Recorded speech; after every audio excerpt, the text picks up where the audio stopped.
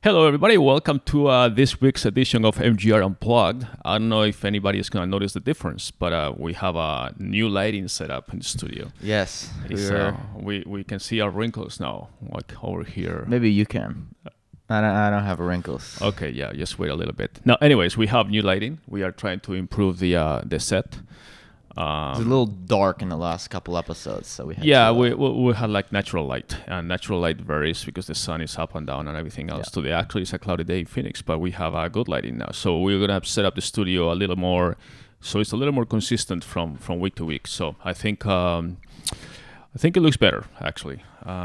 We'll see. The crowd will tell, but I'm gonna have to use more makeup now. yeah.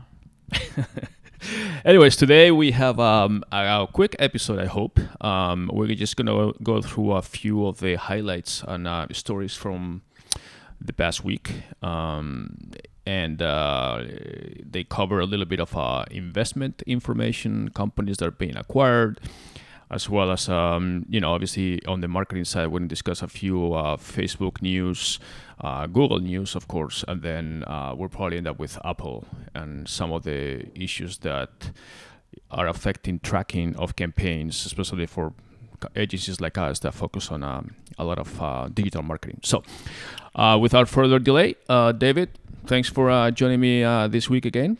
What are we starting with? What do you want to start with? Let's go with the startup growth companies that we're talking about that are kind of growing, but not growing the right way, I guess.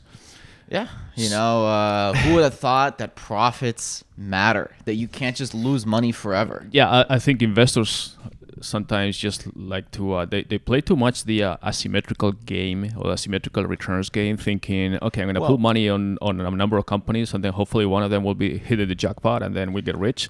Well, that's the game you play, but that doesn't mean that. Like, of course, when you're investing in startups, it is like that. There's no avoiding that because most startups fail. That's unavoidable. But especially once you get larger, let's talk about Casper because they're the big one that came out this last week because they released their S1. Basically, they're going to go public, and so they had to start releasing some of their numbers. S1 is it's the pre-IPO document stage.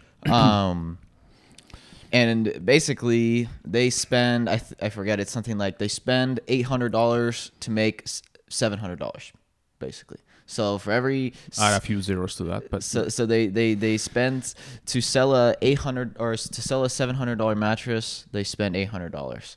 And they have a lot of bloat. They have a lot of, if you look at the breakdown, the biggest thing is that their G&A, general administration, was like 35% of their revenue, which is crazy.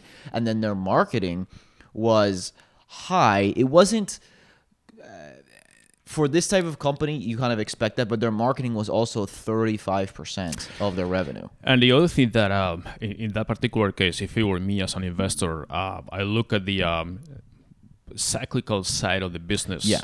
And the problem with mattresses, as we all know, is that we don't buy a mattress every week or every month or even every year. So it's almost like buying a car. You buy one, and then hopefully if you like the car, maybe in a few years, even longer years now, because the cars last a long time, then you buy another one. So it's not something you can expect to but have at least like cars, lifetime value.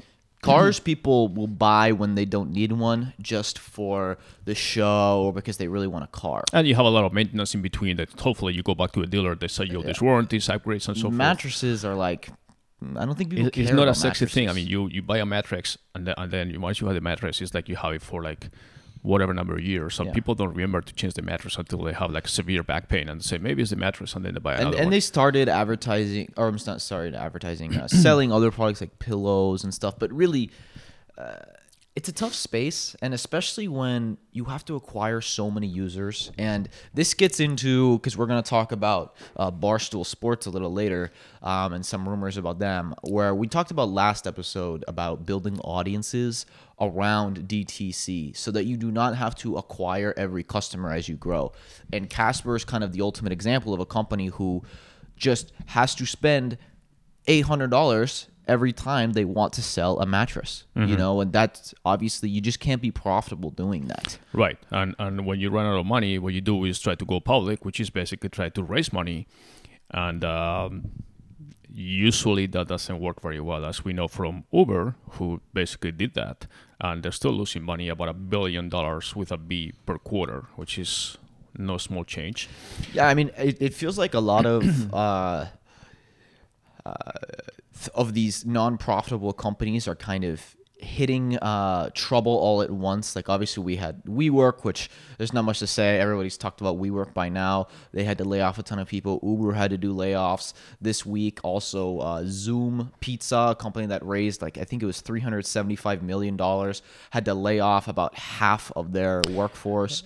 And then obviously Casper hasn't had layoffs, but now they're trying to go public to raise more money. And they're not going to raise much. Remember, yesterday we were talking about all these food delivery companies too that are also losing, like DoorDash, Uber Eats, all these companies. Not only do they have a lot of, bad publicity with reports coming out that amazingly a high percentage of drivers actually are picking on the food they're delivering before delivering to the customers, which is really gross to know that you order something with fries and maybe the driver had already 3-4 fries or whatever, or pepperoni pieces. Well, regardless of whether they do that or not, just on the business model, I was telling you, I was like, I mean, I'm sure everybody gets these. It's like every day I get like, oh, here's $100 coupon for Postmates or $50 for Door. Like, they just want to get you on their platform. Right. And it's like, how do they make money? Obviously, they don't. They don't is the answer. But, you always have to ask. Obviously, every startup, when you're a high growth startup, you don't make money in the beginning. That's understood. But it's this path to profitability.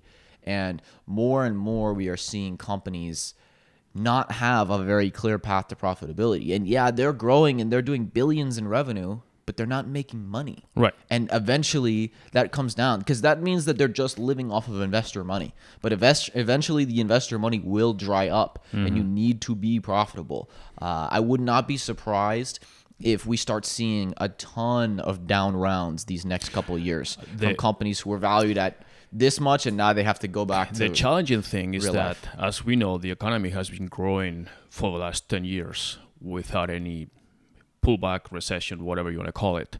And if companies are actually having struggles now with this economy, imagine when things start getting a little tighter, when there's a pullback, a correction, or any type of stock market. This gets into broader global economics, but I think when you cut them down to it, one of the biggest factors here is interest rates are so low. So cash is basically free these days. It's never been easier to get access to capital than it is right now. Right. And on top of that, because there's such a thirst for yield for all of these investors, and VC particularly is a very kind of sexy investment. Everybody wants to say, oh, I invested in Uber. Oh, I invested in this company when they were worth 10 million and now they're worth... portfolio startup companies that I invested in. It's very sexy, but it's also very hard, okay? And most of them fail and fail spectacularly. That's kind of the game you play. But because there's been so much money going into that, I don't know that there's necessarily enough new great companies that are being founded for all that money, so you end up getting a lot of crappy companies getting money. And but the Casper especially, because WeWork and Uber and those have been talked about to death, but the Casper is the new one, and Casper will not be the only one. Okay, there's Casper, but there's lots of other D2C companies that are just burning cash very quickly to grow, but they don't have a path to profitability. That's the big difference. But I think because of what's happened with like latest major IPOs like Uber and WeWork actually never even happened. But I think investors are becoming a little more hesitant now when it comes to IPOs, especially valuation. The initial valuation, as we know, WeWork was a great example. That was like, I forgot if it was valued like at 70. What was the initial valuation for? It was like 60, I think. Yeah, 60. Then it was cut to 35, then 18, and then finally decided, okay, we're gonna cancel the IPO. But with these companies, Casper, we'll see what happens. I mean, I think there's gonna be a little reality check when you go there. If you're an institutional investor and Casper wants you to cut them a check for $50 million, you have to say, okay, but where's that money going? You guys did 300, I think it was around 350 million in revenue, somewhere around there, and they lost like 30 million. Right. But not only that, they have like no clear path to profitability at all. And they're gonna have to do layoffs. I mean, it's not a question of if, it's a question of when. Their G&A is 35% of their revenue. That's insane. Right. That's insane. And then you have other companies that are doing the DTC route, like we mentioned last week. Well, they are where, like, DTC, but they've even the troubling thing for them is that a lot of DTC companies, as they grow, start getting into retail, having their own stores. Casper's done all that stuff, and they're still not making money. You Right. know, I don't know. I just think that the problem is, and there was a piece that I read about them that they've actually had multiple acquisition offers, and they in the past, and they turned them all down because the founders were obsessed with getting to build $1 billion revenue company. Right. And now they're at 300 something million revenue, about a third of the way there, which is very admirable. It's very hard to do that, but now they're at a point where it's like, oh, we're only a third of the way there, and we're probably gonna have to cut back. Like our revenues are gonna shrink because we're gonna have to cut our marketing expenses, cut our G&A.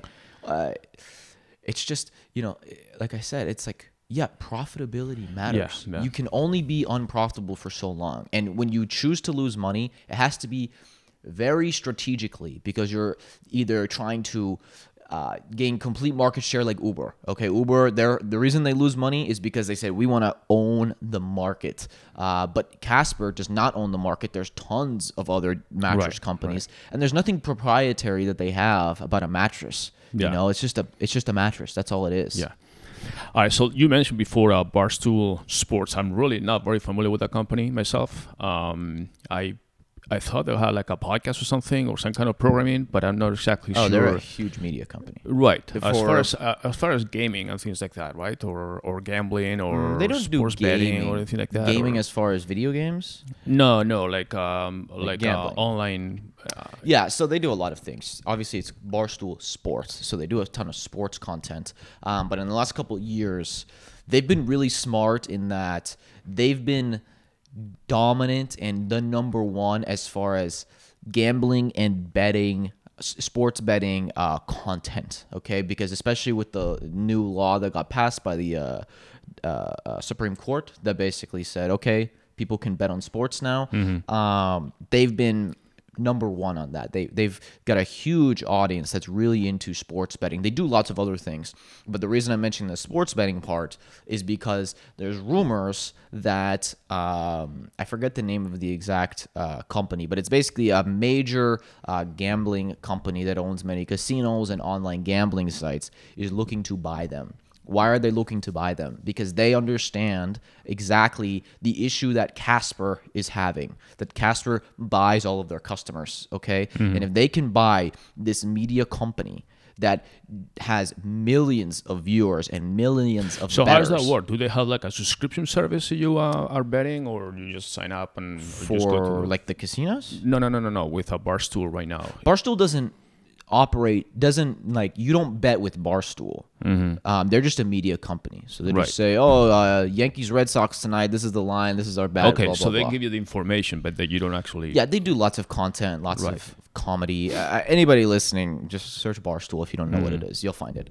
It's huge in the, I don't know, probably 18 to 30 crowd, leaning towards men. They have much more female content now, but it's still predominantly men. But in that crowd, they're huge. I mean, I even see these days like Barstool bumper stickers and stuff when I'm out. And yeah, I know I've heard of them, but I never actually went to their site myself to see what they yeah, do. they have I'm not much into tons of betting huge either, so. podcasts. They have a huge YouTube channel. Their website is, I mean, they do a great job. They sold the majority stake of the company last year to the Chernin Group, which is a major private equity company that actually, they're one of all the private equity companies. I think they're one of the smartest because they are acquiring a bunch of media X commerce companies that use media to sell So is things. Barstool privately owned right now? Yeah, so it's is owned by this- the Chernin Group, or majority owned by the Chernin Group.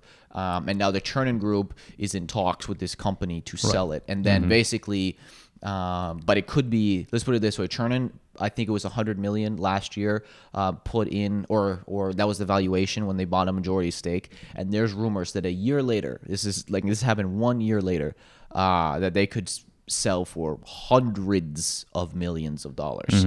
And that's what happens when you don't pay to acquire all of your customers. Barstool is a great example of a company who uses audience to drive revenue. They have sponsorships and ads too, but the majority of their revenue in the future will come through commerce, not through ads. Mm-hmm. What kind of stuff products do they sell, or what is it? Oh, they sell all types of stuff, mostly merchandise. Sports stuff. Yeah, mostly merchandise as far as like clothing, hats. They have a lot of different lines that they have a lot of different brands that they've created. Like Saturdays are for the boys. I don't know if you've ever heard of that, but that's like a big one for like frat bros, and they started that. They have a new vodka, or is it vodka? It's some type of alcoholic drink that's called Pink Whitney, with a guy named Whitney who's an ex-hockey player who has a show with them. So they have all types of stuff. Alcohol. They even have a show, it's funny. It's actually decent. I watched a couple episodes of it. That's called Barstool Big Brain. And it's basically like a Shark Tank for Barstool.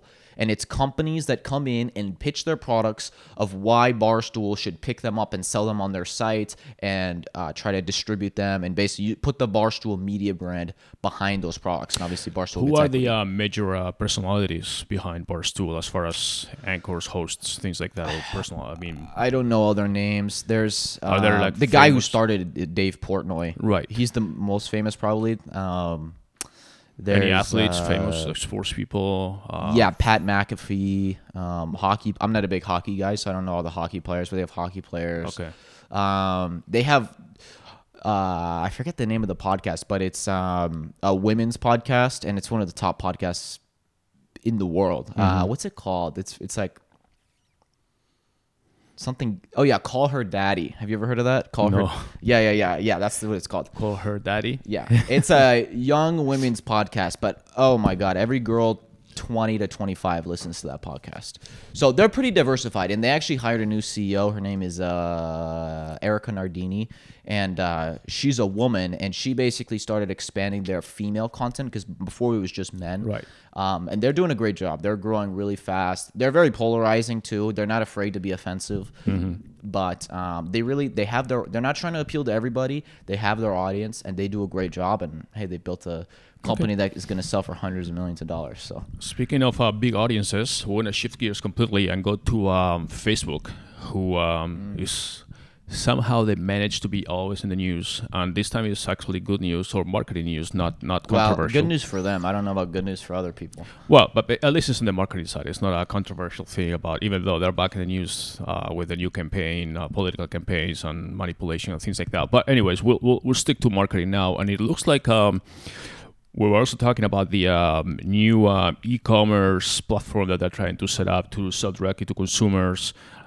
Basically, it's kind of knocking off Shopify or anything like that, or WooCommerce or any of these applications. Let's just say it's rumored. There's no official Facebook statement, but there's been conversations that Zuckerberg has had where he's kind of mentioned this, and there's lots of kind of whispers saying, oh, Facebook is going to create their own like storefronts basically to compete directly with Shopify and every other platform, because they want basically people to never even leave Facebook and Instagram and just buy directly through them. And obviously they get a cut. And the advantages, there's rumors that like, okay, if you advertise to your storefront on Facebook and Instagram, your CPMs are this. If you send people out, it's double the ad rate. They have one-click purchase, so just like Amazon has. So you don't even need to check out. But let me ask you, if you were talking about Shopify, which is also another e-commerce major platform, but what about Amazon? I mean, will people go to Facebook to buy? Well, will they compete with Amazon or they compete with everybody? Right, but Amazon is their own marketplace, so yeah. I mean, Amazon's not going anywhere, but they're competing. I mean, Facebook has its own marketplace for used things, kind of like a Craigslist type thing. Yeah. So but that's different, right? I know it's different, but is that something that obviously this is just peer-to-peer selling and things like that? But when if Facebook no, this is like. Right. Just like you make an Amazon store, you make a Facebook store, basically. Right. Okay. So, but do they have their own distribution, warehouses? I don't know about the logistics part. Okay. But basically, there's two sides of this. It makes perfect sense. If I was on the Facebook strategy team, makes perfect sense. 100% the right move.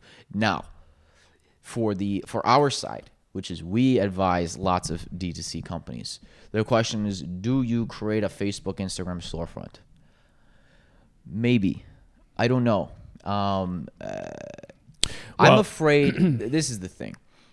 I deal with Facebook all day long. I deal with Amazon all day long. I know what happens. I've seen it happen firsthand when you give them more and more control. Right. Because they just don't care about you. I mean, anybody who runs Facebook ads, I'm sure, has had trouble with ads getting approved, denied, accounts disabled. It happens all the time. Or even not even on the ad side, also on the product listing.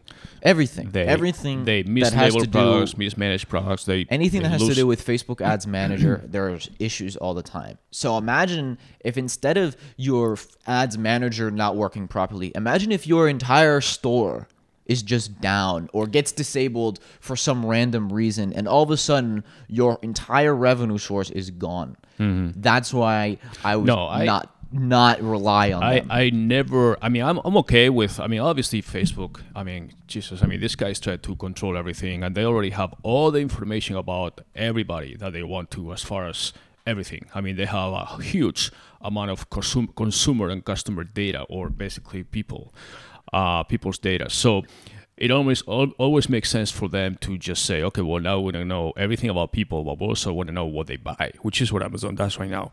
But they kind of already know what people buy because they have to a certain pixels on extent. But everybody's I will site. never.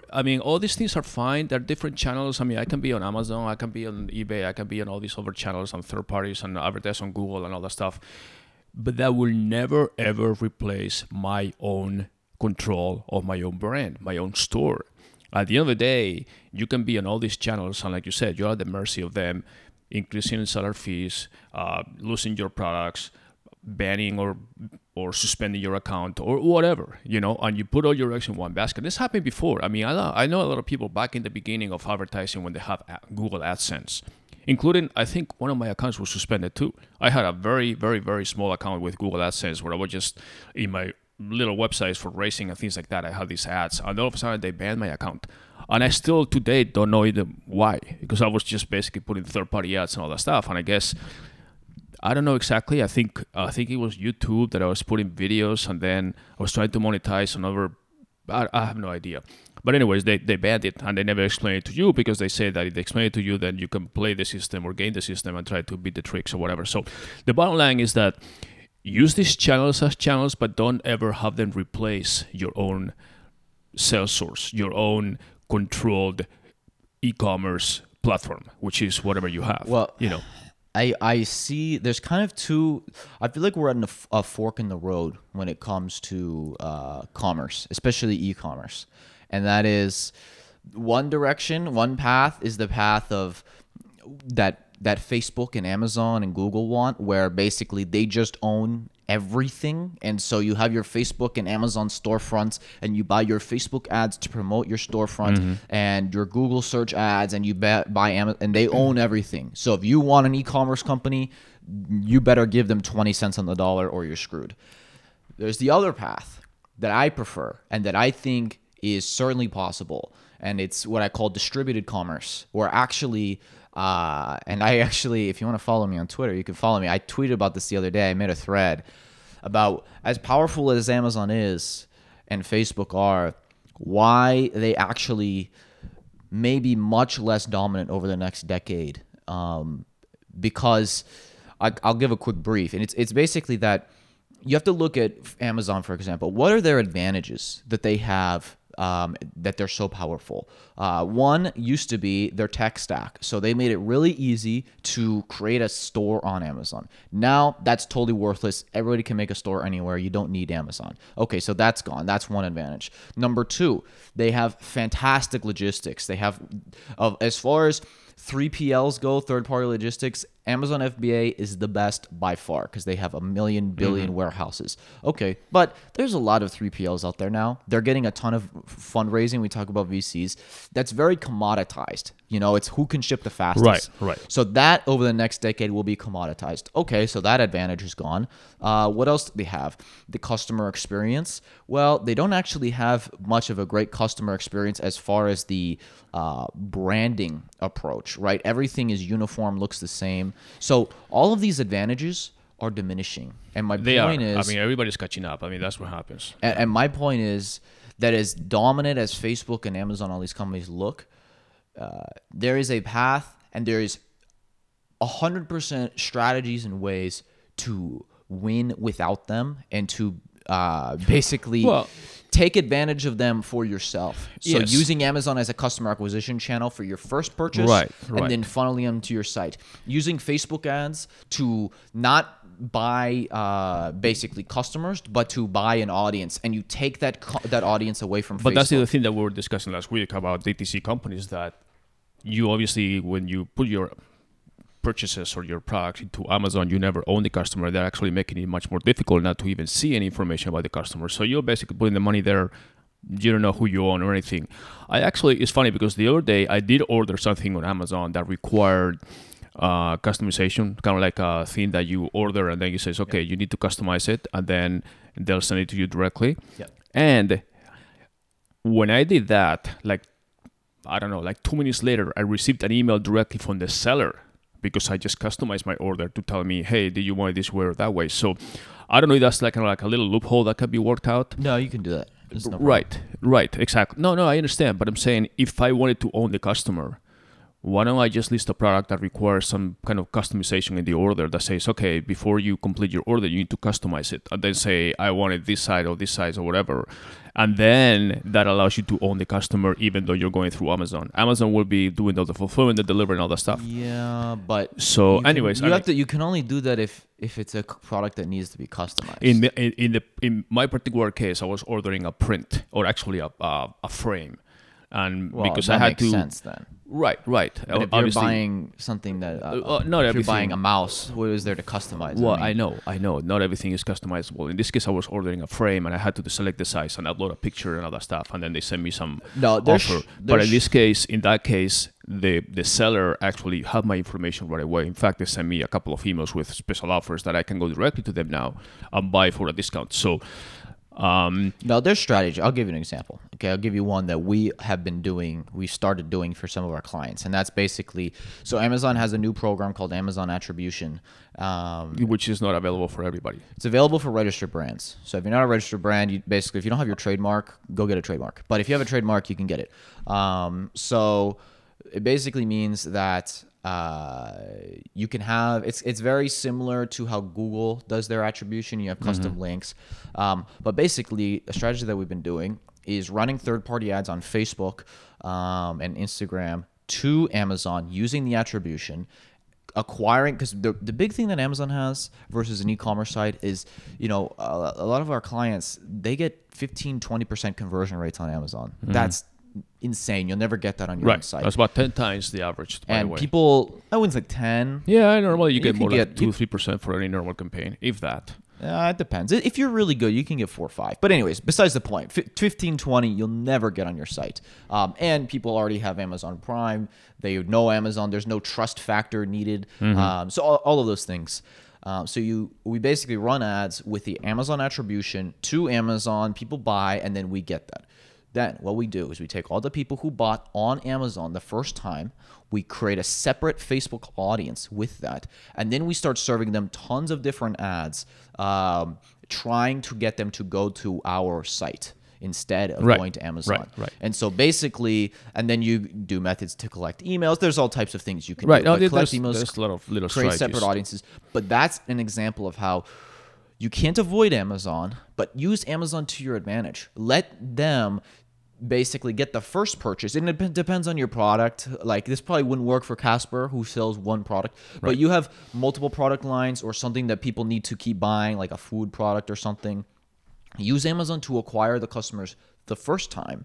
take that group, Yeah, it's the same funnel thing. them, Right. and then send them to your site. Yeah, it's the And same. that's the a same, strategy that works. Same technique that we use for our hospitality clients. When I say, okay, don't be afraid of the online travel agency. So we're gonna get into that later too, but use the OTAs as your lead generation, and then once you get the customer, make sure you win him back once they get to your hotel. Yeah, the first time you're going to pay up to 30% fees to the online travel agency for the booking and all that stuff. You're going to make little money, but then that customer ultimately is coming to your property, so then you have a chance to own them, and then next time they come, they book directly. So it's similar to that. I mean, it's basically the way it works. What I see the 2020s, the 2010s was won by the people who were really good and masters at Facebook marketing, Amazon all of these things, at mastering those platforms. I think the 2020s will be the companies that win are the ones who rely the least on Facebook and Amazon and Google and can win without them. That's what I see. And that's what we talked last week, that are companies that are staying away from Amazon now. Like there's major brands that are, obviously we discussed Nike, but there's other brands that are now saying. IKEA did it. IKEA did it too. IKEA said we're following a different strategy. Okay, the strategy means we're going to sell ourselves and find different channels so we can sell directly to a consumer. But here's another example. IKEA and Nike are huge brands, so they have their own poll. I'm sure people are listening, okay, Nike can do that, I can't. PopSockets, which is a much smaller company. Obviously, they're well known. PopSockets, if you don't know, it's those little things on the back of phones that people use to like hold them. And they pulled all their stuff from Amazon too. That's a much smaller brand. That's a much bigger risk. But they did that strategically because they said, you know what? We don't need Amazon. We can pull people ourselves. We have a great product, a great brand. People know the name. And the other thing is that you can sell less, obviously, but you have a higher margin.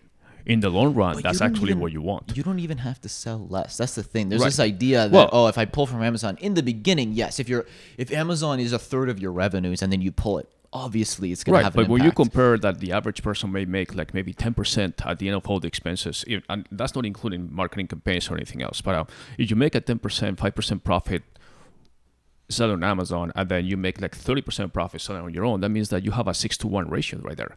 Listen, that's huge. I tell people, if you don't want to deal with Amazon, use Amazon to your advantage. So using those campaigns, because what you also do is obviously the biggest factor that goes into ranking organically on Amazon is how much you sell. It's the number one thing. There's other factors, but how much you sell is the number one thing. So if you can drive a lot of traffic to your listings and sell, then you can rank organically for those keywords. So then you're ranking organically. So you don't have to acquire all these customers. When people search for something in your product, you're first. You're acquiring those customers for free from Amazon's real estate, putting them in your funnel to buy from your site directly. And now you're getting a massive customer acquisition channel that's costing you much less than through Facebook ads or Amazon ads. Exactly. Those are strategies that I mean when I say you can win without these guys. And not only that, you can take advantage of them. And the other thing, I mean, not all channels are going to be working the same. You mentioned different types of companies. Some companies will work better with Amazon and then plus Facebook or just directly to their site. Some other companies will probably prefer to go the Google route with more branding and more search traditional ads and then going to Amazon. Obviously there's no one size fits all. You need to see which kind of company you have and then what avenue or what channels or what channel combination is the best for your particular company based on your demographics and the type of product that you're selling, obviously. I wanted to keep moving forward, and then the next topic that I wanted to discuss or talk about is Google. Speaking of bigger companies. Speaking of big companies using their power. Yeah. No, actually, this is actually Google. I don't know how many people are familiar with Google as a travel agency or pseudo travel agency. We call them in our podcast. I mean, in our industry, basically, Google, when it comes to travel, is more what we call a meta search engine. A meta search means a search engine of search engines. So, in other words, when people go to Google, let's say that we are planning our next trip and we're going to San Diego or something, and then you look on Google hotels in San Diego, you're gonna see prime real estate right in the beginning with Google's actually search tool, which is their application or their travel application, and then below that you see all the paid ads from mostly online travel agencies, the Booking, Booking.com. Booking is the parent company, Hotels.com, Expedia, and so forth. And then if you're lucky, you may see 2 or 3 organic results from actual hotels that are listed in San Diego or something. But the main thing is that Google started years ago. They started with Google Flights. Basically, it was slash flights, where you could book your flight, and then they'll find from all the pool of airlines. You say, I'm going from here to there, round trip, whatever. They'll find all the airlines and give you all the flight information. Then they started with Google Hotels, which was similar, and then they started doing the same thing with hotels by pulling information from all the databases from the different, not just the online travel agencies, but also the actual hotels databases, booking engines. Then it became Google Travel, and then they started combining all those into a single application. So just last month, actually, and this is whenever you listen to this, I'm referring to January 2020, they launched a new version of Google Travel. You can go to google.com/travel. And now they tell you also the best time to travel to a particular destination. So you say, I'm going to Hawaii. They're going to tell you, okay, this is the peak season in Hawaii. This is the best time to travel. This is when the prices are highest and lowest. Then they, in conjunction with Google Maps, which is the core of the functionality, they tell you where you're going, what kind of hotels you can find, what kind of attractions are near the hotel, what prices you have. I mean, basically, you have all the information there. The difference between this and the traditional online travel agency, obviously, is the fact that Google will send people to book elsewhere. Google basically gets a commission depending on where they send you. Mm-hmm. But they don't act as an online travel agency. Again, they act as a meta search engine, meaning that they are listing all the potential prices and what are the best and the worst, and then you book elsewhere. They don't own the customer, basically. So the losers in this case are more the online travel agencies than the actual hotels, because the online travel agency is going to find that a customer is coming from somewhere else, and then they may end up booking directly in the hotel. The hotels now have the ability to say, hey, we have more control now. We're going to put more money into this because, we're going to spend the money on advertising our hotel and promoting it, but then ultimately the customer is coming to us. And we own the customer, we can book, and then we can do everything else. They can book direct, which is the big campaign. The online travel agencies now are losing that direct traffic, and they themselves are also paying Google to be advertising. The other real winner in my eyes is TripAdvisor, because what's the difference between TripAdvisor and like Expedia and those other companies? TripAdvisor is also a meta search engine. Yes, but what is the advantage that they have is that they have an audience. They have tons of content on their site, and they're almost like Wikipedia for hotels and travel. And so they have a huge pull that they obviously spend a lot on ads, don't get me wrong, but they don't need to only rely on that. Whereas Expedia just gets their people through search ads, basically. Expedia is basically the traditional online travel agency, just like it's Booking.com and so forth. So the challenge is that people are they've been saying forever that Google will basically just put the online travel agencies out of business. Yeah. If your entire business relies on Google, yes, you're in trouble. You cannot put yourself in that position. But the thing is that the tricky thing is that the online travel agencies are right now spending billions of dollars. Expedia spends, I think, about a $6 billion budget in advertising on Google. So obviously Google has to play this very carefully, because they don't want to say, oh, Expedia, we're going to put you out of business. People are going to book, and then we're going to send people elsewhere, because they also rely on that revenue from the online travel agency. So Google keeps saying that that's not their intent, that they just basically want to create a more even playing field. So the guest or the traveler or the user of Google is ultimately the winner, where they're going to find all the real information, no matter where it comes from. And Google is like the filter that selects, okay, you're trying to go to San Diego, we're going to select what are the best options for you. And they act like the selector and the filter, saying, okay, this is your best options. But the main thing with the travel right now is that with all your trips, which is the improved application right now, is that if you are logged into your Gmail account or your Google account, then they can put together all your history. You can actually opt out of that. But the main thing is that Google can now keep together all the data from you as a traveler and saying, okay, yeah, you like this thing, you like this kind of destination, you shop at these places, and then they will select what they show you based on your particular history, as opposed to just randomly saying, this is everything, So some people say that, but that might be a little intrusive and creepy, like saying, oh, that I was looking for San Diego or this or that. Or some people may say, no, that's actually convenient. This is basically making my search, instead of spending 3 hours on multiple visits to multiple websites, I'm just going to go now, and Google has basically cleaned up all the garbage for me, and I'm just going to go to maybe 6 different selections, So, that's actually important, and we'll see how it ships up, but it just started. And the moment Google announced that, online travel agencies' stocks started going down, and then they're in trouble. Online travel agencies are not, their only business model is based on advertising. Well, let me tell you, if Google, I understand that they make a ton of money through these companies advertising with them. But if Google says, okay, yeah, we're going to lose that revenue, but we're going to make way more because now we're going to get a commission on every damn hotel booking in the world, they'll do it. They don't care. Yeah, they're going to do an analysis and say which route makes us more money, and if the route that screws over Expedia and Booking and all these companies, they'll do it. Well, all you have to see is even if I pay for an ad, if I'm a hotel or I'm an online travel agency and I pay for an ad, you will see that no matter how much you pay, no matter how much you bid, right now you say hotels in fill in the blank, any city, the top section of the prime real estate on your webpage is going to be Google search tool, where it's going to list you all the hotels, and then you click there and you're going to see the listing of all the rates so you can compare. And then if you pay meta search, then you're going to be listed on the top. It's not you at the bottom. But that's the game they're playing. Let's put it this way. Expedia knows that, okay, let's say for a booking that costs, for easy numbers, okay, this booking is $100. We're going to get 25 of that, so we can spend 15 to get this booking.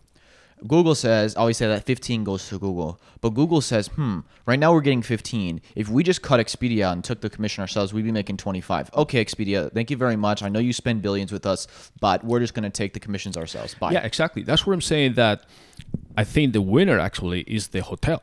The hotels themselves. I think it's both. Google is always going to win. Obviously, they don't do it to lose. But I think the winner in this case is if hotels are smart and they start, specifically independent hotels, the bigger brands, the Marriotts and the Hiltons and all these other brands, they still have a major advertising power and obviously with their own websites as well. But the independent hotel now has a better advantage of being able to be listed, and then if they know how to attract a customer and make the booking experience seamless, that's the key part. Because what happens is that when people go to the hotels, then the hotels spend a lot of marketing and this and that, and their website usually is like way, way below par. They're like basically 3 generations behind as far as bookings and booking engine and the seamless process or the frictionless process of completing the booking. And then at the end, the guest gets all confused and says, okay, well, this is not the rate that I saw. I don't know exactly what I'm getting, or this or that or whatever, or it's not even mobile friendly. And then they book with another online travel agency or the advantage that OTAs have is that versus what a hotel could not do is that with an OTA, they can bundle things, so you can get your hotel, your flight, rent a car, do all those things in one place. So that's Google. That's what I was getting to. That's the advantage that they have versus like just booking directly with a hotel. But Google now, if they have Google hotels and Google flights, and then they add Google rental car. Not only that, Google is also adding now vacation rentals, which is kind of like a pseudo Airbnb, which we haven't even mentioned that. Because also on top of this, to add another caveat to this situation, you have Airbnb, who started with peer-to-peer rentals.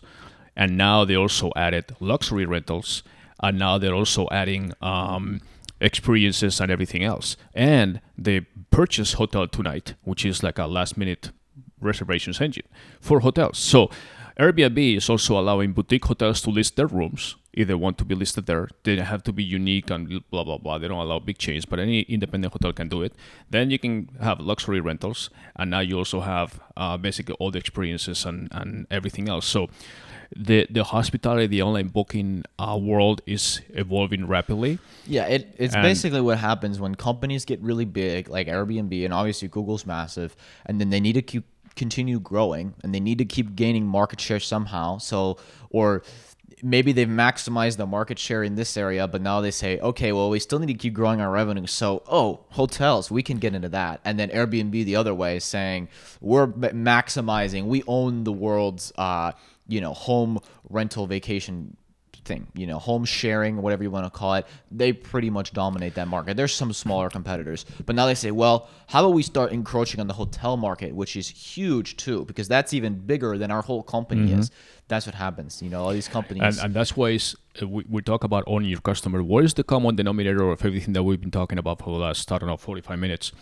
Is basically the importance of owning your customer data. Why is Google able to do all these things? Right. Because they own billions of customers. They're basically owning the customer. They know that if you are talking on Gmail about this, you go on Google Maps and are searching for this location, and you go on Google search and search for these hotels or something. You're on they YouTube know exactly, watching videos about what to do in San Diego, whatever. They know exactly what you want. And then they're putting what is going to be the highest percentage chance of you booking that hotel or that destination or renting a car or flying to this place. So they know everything about you, just like Facebook does, just like everything else. So the key part is like when you have these major companies that are knowing everything about you, whether it's the Googles, the Facebooks, the Amazon, yes, they're going to always be on top of you and selecting your customers. But the key part for every company, I don't care how big or small you are, hotels or non-hotels or products or widgets or whatever you sell, get that customer through the door however you get him, and then own him from there on. Just use them as that your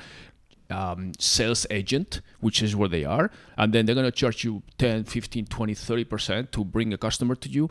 But for God's sake, just make sure that you own them from there on, and then you can benefit from all the customer lifetime value in the future. And then we'll never go back to Google. They will just call you directly, go to your website and says, hey, I'm coming back.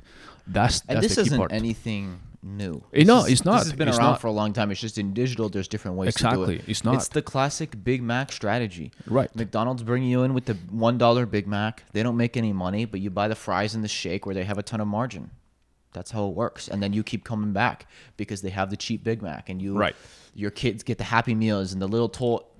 They know what they're doing. It's just now more than ever, it's important that companies realize that they cannot be using yesterday's marketing techniques for tomorrow's profits. And not just that, they need to be very agile and be able to pivot rapidly to go with the market trends. It's the long-term vision because, I always say that Facebook ads and any type of short-term ad is like a drug. It's going to give you that quick fix, that quick revenue so you can see instant results. And that's fine when you're starting. When you're a smaller company and you say, right now we just need to get to $1 million in revenues and then we'll worry about it scale from there.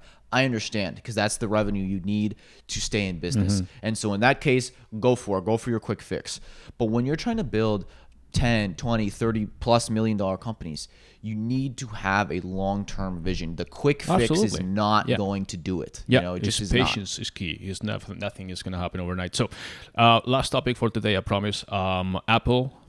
Forgot about this. We go from Facebook to Google and now Apple. Wow, we have the trifecta here. But so Apple, speaking of campaigns and tracking, we know about ITP. It's been around for a while. They started with a version 1.0 or something, and now they're like 2.6 or something. Yeah. Basically, ITP stands for Intelligent Tracking Prevention, which is basically blocking cookies from Safari, which is their browser. When you are basically browsing on Safari, they're trying to, or they're blocking actually cookies from previous places that you visited, so the advertisers don't know exactly what you're doing, and then they don't place the ads right directly to you. Yeah. Basically, privatizing your browsing experience. So right now they set it up so that basically tracking is, if you're familiar with, like, if you're running a Facebook ad, it's the retargeting of that. The third-party cookies are deleted after 1 day of a view and 7-day click, basically. Whereas, with Facebook, normally you might have like a 28-day click, but they cut that short, basically. Now, so that means that if someone clicked on your ad 7 days ago and went to your website on Safari Mobile, obviously, Safari Mobile is a massive amount of the customer base. It's the number 2 browser, and it's mostly obviously because anybody of who has an iPhone, right. And especially because digital marketing is more and more mobile these days, is a big deal. And so basically, if someone clicks on your ad and then doesn't buy immediately and then goes back 10 days later, you have no idea that it's the same person, and you have no way of retargeting them. It's impacting majorly. And there's certain solutions to get around this, but it's something that not enough people are talking about, that they really need I don't to think be. I don't think a lot of people understand actually. Yeah, I don't think they do. The implications of this. As you were saying, David,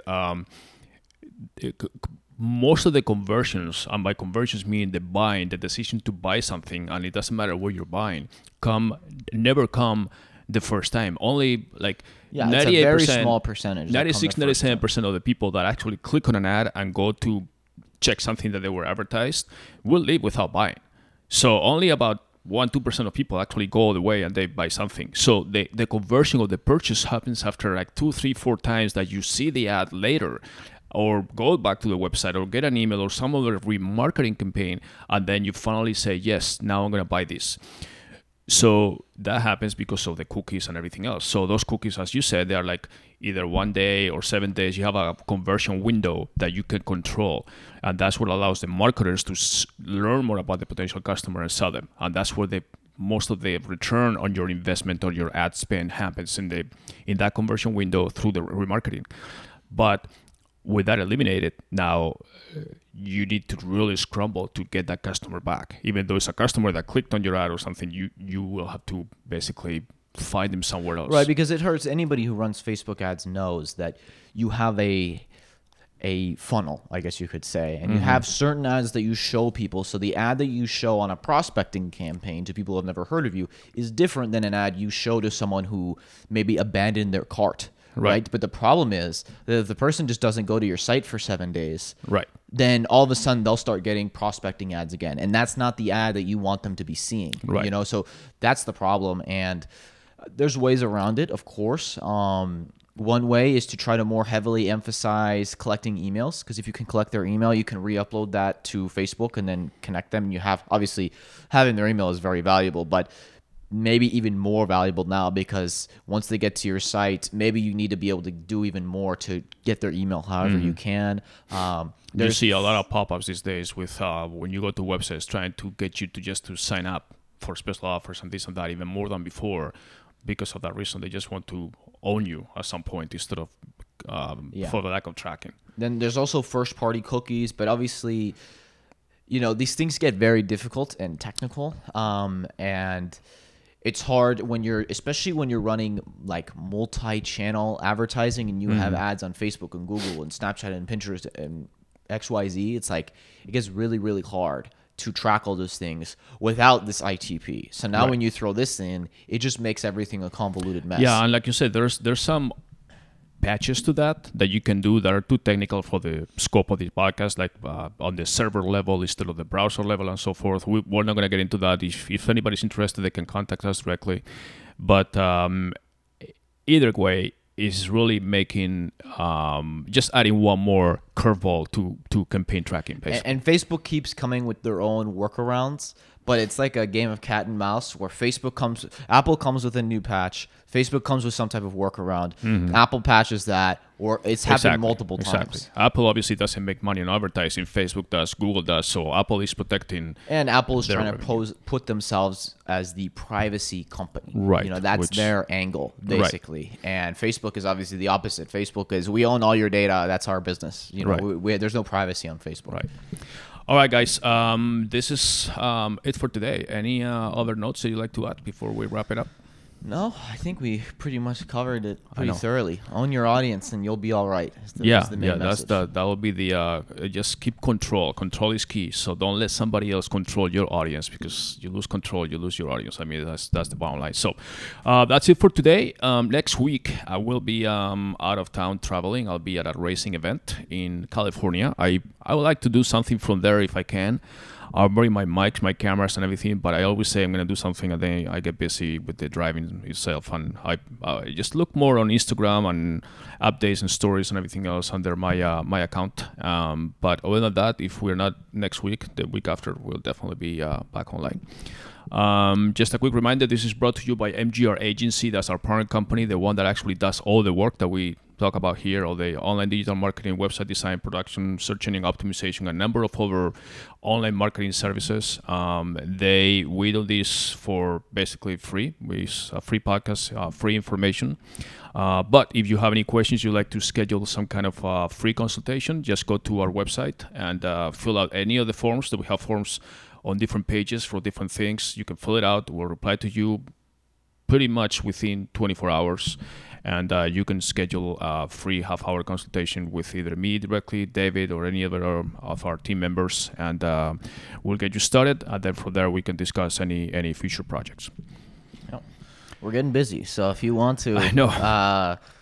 Contact us soon, okay? Because we Right, might have right. to I mean, shut down new clients for a little bit because we're pretty busy. We'll probably have to stop doing these free consultations because they absorb a lot of time, and then most of them, luckily for us, they're turning to actual customers. So, but it's good. We love it, and we want to keep doing it. So, thank you very much, and we'll talk soon. Thank you. Bye bye.